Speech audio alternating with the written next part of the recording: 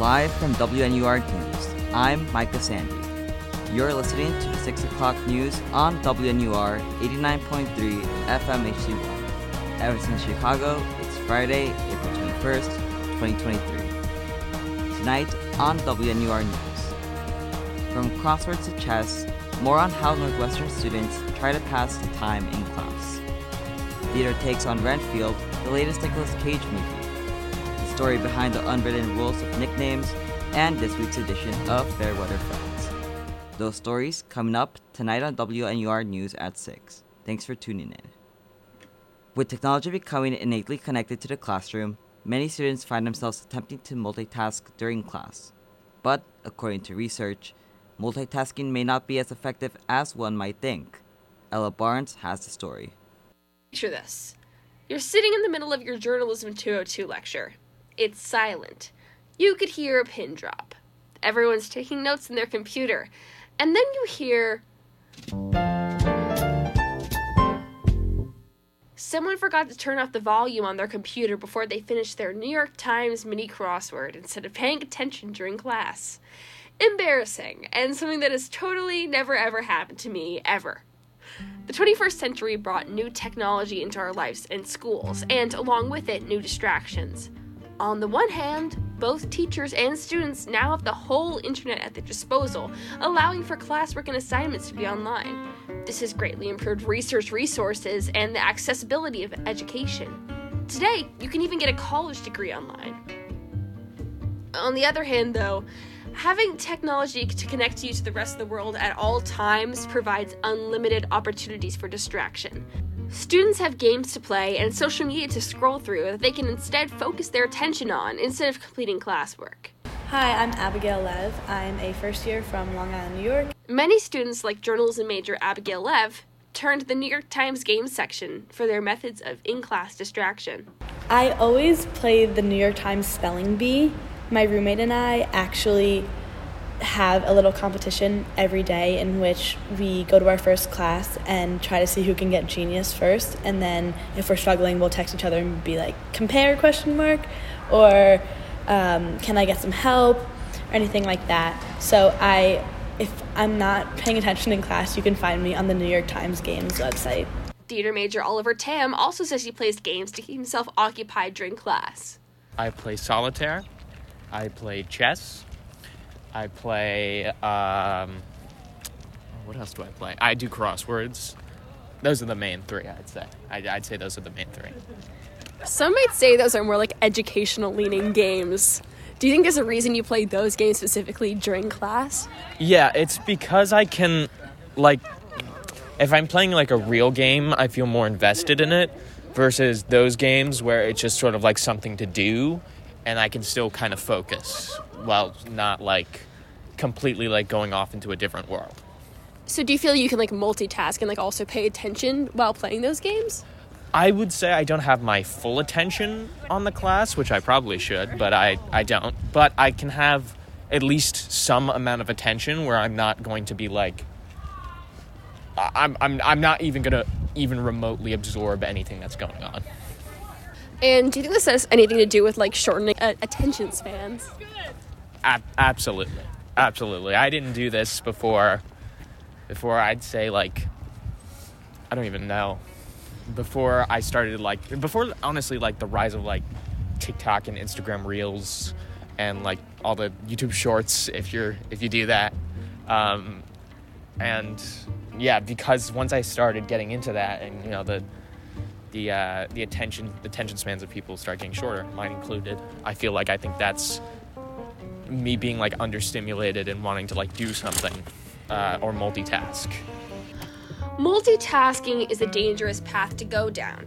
Humans, in fact, are destined to be monotaskers. This means that we can really only focus on one thing at a time. According to neuropsychologist Cynthia Kubu, quote, when we think we're multitasking, most often we aren't really doing two things at once, but instead we're doing individual actions in rapid succession, or task switching. One study from Psychonomic Bulletin and Review found that just 2.5% are actually able to multitask effectively. For the rest of us, our attempts to do multiple activities at once aren't actually that. According to another study found in Mater Sociomed, when our brain is consistently switching gears to bounce back and forth between tasks, especially when those tasks are complex and require our active attention, we become less efficient and more likely to make a mistake. So, bouncing between games, social media, typing notes, and actually paying attention in class is not the best method of learning. According to Dr. Gloria Mark, a psychologist and the Chancellor's Professor of Informatics at the University of California, Irvine, our attention spans have been shortening for a long time. In her book, Attention Span, the groundbreaking way to restore balance, happiness, and productivity, Mark explained how decades of research has tracked the decline of the ability to focus. She said, quote, "In 2004, we measured the average attention on a screen to be 2.5 minutes. Some years later, we found attention spans to be only 75 seconds. Now, we find people can only pay attention to one screen for an average of 47 seconds," unquote, said Mark. Frightening information. So, how can we get that attention span back on track? Well, there's a couple of ways. Regaining your focus requires you to be mindful of how you are using your technology. A daunting ask if you consider the average American spends at least 10 hours a day on screens. A student, for example, might combat technology use by printing out their reading assignments instead of reading them on a screen. This way, full attention can be devoted to the reading, and there won't be the temptation to click away to another tab. Another method in particular that students can try in class is to take their notes on paper. That way, you force yourself to actively listen to your professor and actually take notes, since there's no games to tab away to. Plus, you won't have to deal with the embarrassment of the New York Times mini crossword jingle playing in the middle of a lecture hall. For WNUR News, I'm Ella Barnes. Moving on to arts and entertainment. Nicolas Cage is back in movie theaters.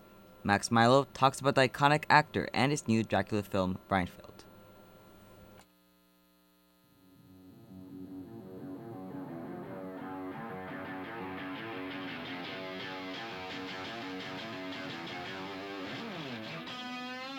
No, not the beast! Not the beast! Ah! That's all you have to do! Don't worry, it's just Nicolas Cage, the icon himself. An actor renowned for his somewhat odd or exaggerated performances, Cage never fails to entertain. His most recent film, Renfield, was no exception. Sorry to interrupt. Renfield stars Nicholas Hoult. If you haven't seen The Menu, I strongly advise you go watch it. It's fantastic. And co-stars Nicolas Cage. Hoult leads as Renfield, Cage's Dracula's loyal assistant who starts to imagine an independent life of his own, far from his master's clutches. As one might expect, Dracula isn't too happy with his assistant's newfound desire to leave. The movie brings to this story comedy with a side of gore and action. As a movie lover and Nicolas Cage aficionado, I went and watched it as soon as I could. I left the theater thoroughly satisfied with Cage's performance. Hoult was wonderful as well. I flagged down some fellow moviegoers for their opinions. I'm Ellie, and I love Nicolas Cage in every movie he's been in. And it was a very Nicolas Cage movie. It was terrible, but very enjoyable to watch. And hello, my name is Iris. It was real kitschy and wasn't a lot of surprise to it, but it was a fun time. Renfield was, in fact, a bit all over the place. I asked them to try and connect it to a genre. Like horror, comedy. Like a self-help parody, almost. A horror comedy self-help parody. The Letterboxd reviews are even better. One user, Tyler, said Nick Cage could do Twilight, but Robert Pattinson couldn't do Renfield. Another, Reese, stated, I genuinely have no clue who the intended audience of this movie is. And my personal favorite, user Hilyello, wrote, Nicolas Cage didn't even know that he was filming. He's just doing what he does every day. Without spoiling too much, I'll tell you some of the fun plot points. Renfield, who possesses powers similar to those of Dracula, is in a dependent relationship support group. Ben Schwartz appears as the overconfident son of a crime family queen, and Aquafina plays a cop trying to live up to her father's legacy. For some reason, there are repeated references to ska music, but most importantly, Nicolas Cage plays a fantastic Dracula. He's sassy, he's evil, and he's as unhinged as ever.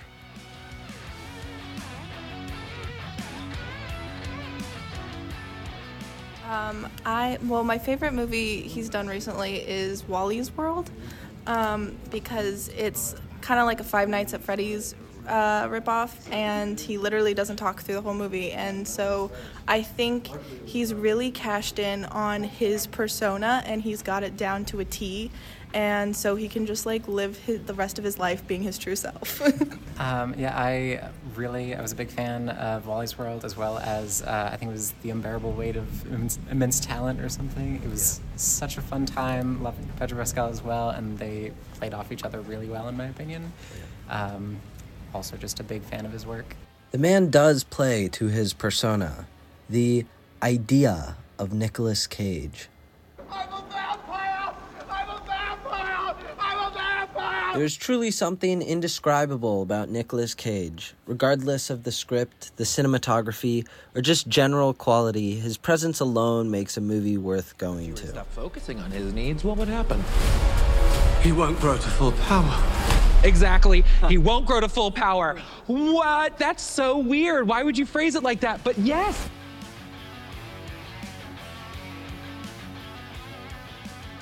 Renfield is playing in theaters now.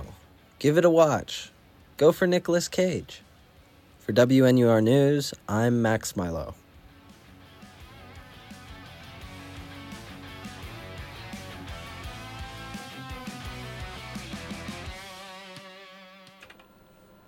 Ever wonder why people aren't a little bit more creative with their nicknames? Kara Totli lets you in on some of the unwritten rules there are to creating a person's nickname. Nicknames. You either love them or you hate them. A nickname is an informal name used to replace someone's formal one. It's the reason people named Alexandra go by Alex or Allie, Elizabeth Beth, Zachary, Zach, Joseph, Joe, or if your name is Richard, you may even go by Dick. Why is that? Why isn't Alexandra Andy or Dra, Zachary Ackery? Who made these conditions for how a nickname is derived? Well, in linguistics, we take a scientific approach to the study of language. That was linguistics professor Jennifer Cole, who serves as the Linguistic Department Chair at Northwestern University. My name is Jessica, but I go by Jess because Jessica is kind of a lot to say, and Jess is just cuter and easier. My name is Sarah Young Park. I go by Saren because my parents decided that a more westernized name would be easier. When people remark that a certain name or word is difficult to pronounce or difficult to remember how to pronounce, that's almost never really about a physical difficulty with making sounds and more about whether the word or the name that they're trying to pronounce is very much like other words or names that they already use very frequently in their language. This creates our first unwritten rule in making nicknames, to use sounds that are familiar to us. The sounds that are very, very common across languages tend to be sounds that are relatively straightforward to implement using your vocal tract, but more importantly, they're also sounds that can be perceived accurately most all the time. My name's Rebecca. Some of my friends would just call me Becky, and I'd be too nervous to correct them. When I was in middle school, I had a nickname, and that was Milo. When I first came to the school, they didn't know how to pronounce my last name, Milo, and the nickname just kind of stuck. The pronunciation of words changes over time, and that's a natural process in language. All words undergo changes, and those changes usually involve processes that make the word shorter or easier in some ways, get shortened, compressed, easier to produce. And the parts that get retained are the parts that are the clearest, the loudest, the most likely to be heard clearly by the listener. So that makes 2 rules now. Simple misinterpretation of a name can be used to create a nickname that is deemed to be more accurately heard. Oftentimes nicknames are a way that we show social intimacy with somebody. If you adopt a slightly different name for them, a pet name, a kidding around name, or a special version of their name, it's a way of showing that you have a social connection with them, which is somehow more intimate, more close. My name is Caleb Shim, and a nickname people have called me before is Shimmy, because obviously my last name is Shim, so then they just add the Y to the end, because it's also a dance move or something. Why don't we call her Molly? Because Molly McGee, it's got a ring to it. My name is Abigail Lev. Most people call me Abs, and I think that it started from when I was really young. My mom always hated the nickname Abby, so she tried to rack her brain in order to think of other options to call someone named Abigail. It started off with a lot of silly nicknames like Abadoo or Abs of Steel, and then from there she just shortened it to Abs, and ever since I've been going by Abs. And there goes our 3rd rule. Well, not really a rule, but more so a condition. Some nicknames are created because they just sound nice, and it is a unique twist to a person's name, a creative way to show a connection to someone. Aww. So those are some of the unwritten rules when it comes to the creation of nicknames. Does your nickname follow any of these rules? Was it created because it's easier for people to say, an incorrect pronunciation that just stuck, or something cute created by a loved one as a sign of affection? Whatever it may be, it still follows these conditions in one way or the other. For WNUR News, I'm Cara Totley.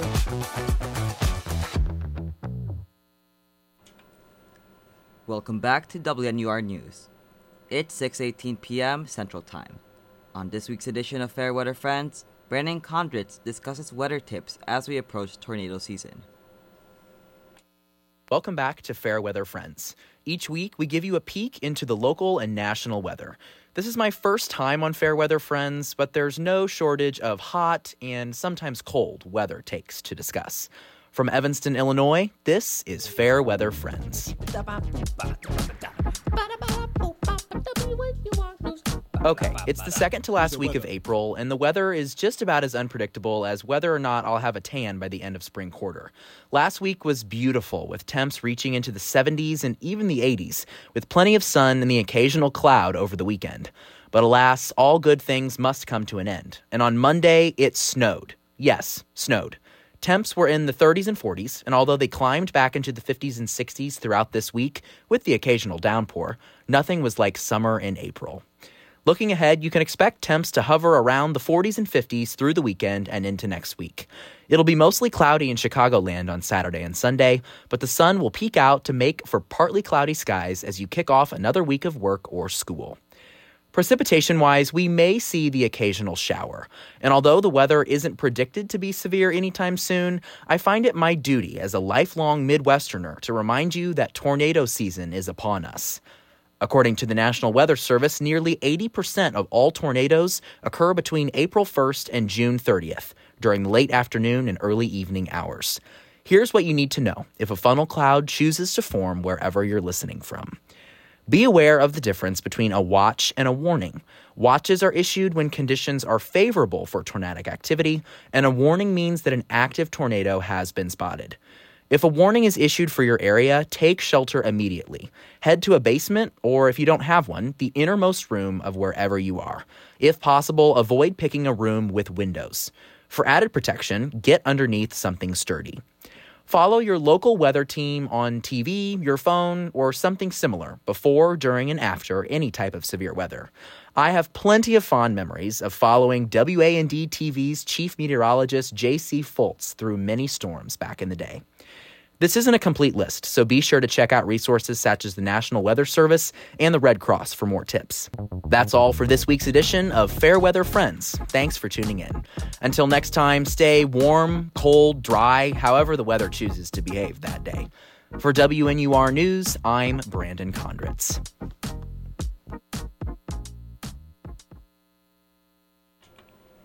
Taking a look into the headlines, 8 Northwestern faculty were named to the American Academy of Arts and Sciences.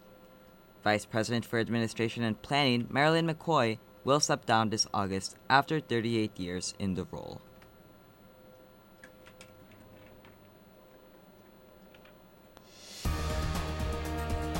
That's all for WNUR News at 6 p.m. For more news updates and reports, follow us on Twitter at WNUR News. You can listen to these and other WNUR news stories on our website, WNUR.news. That's WNUR.news. Find us on Apple Podcasts, Spotify, or wherever you listen to podcasts.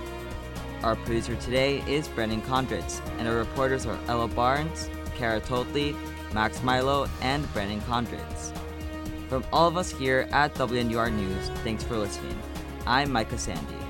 Catch our next newscast on Monday, April 24th at 6 p.m. Now, back to scheduled programming.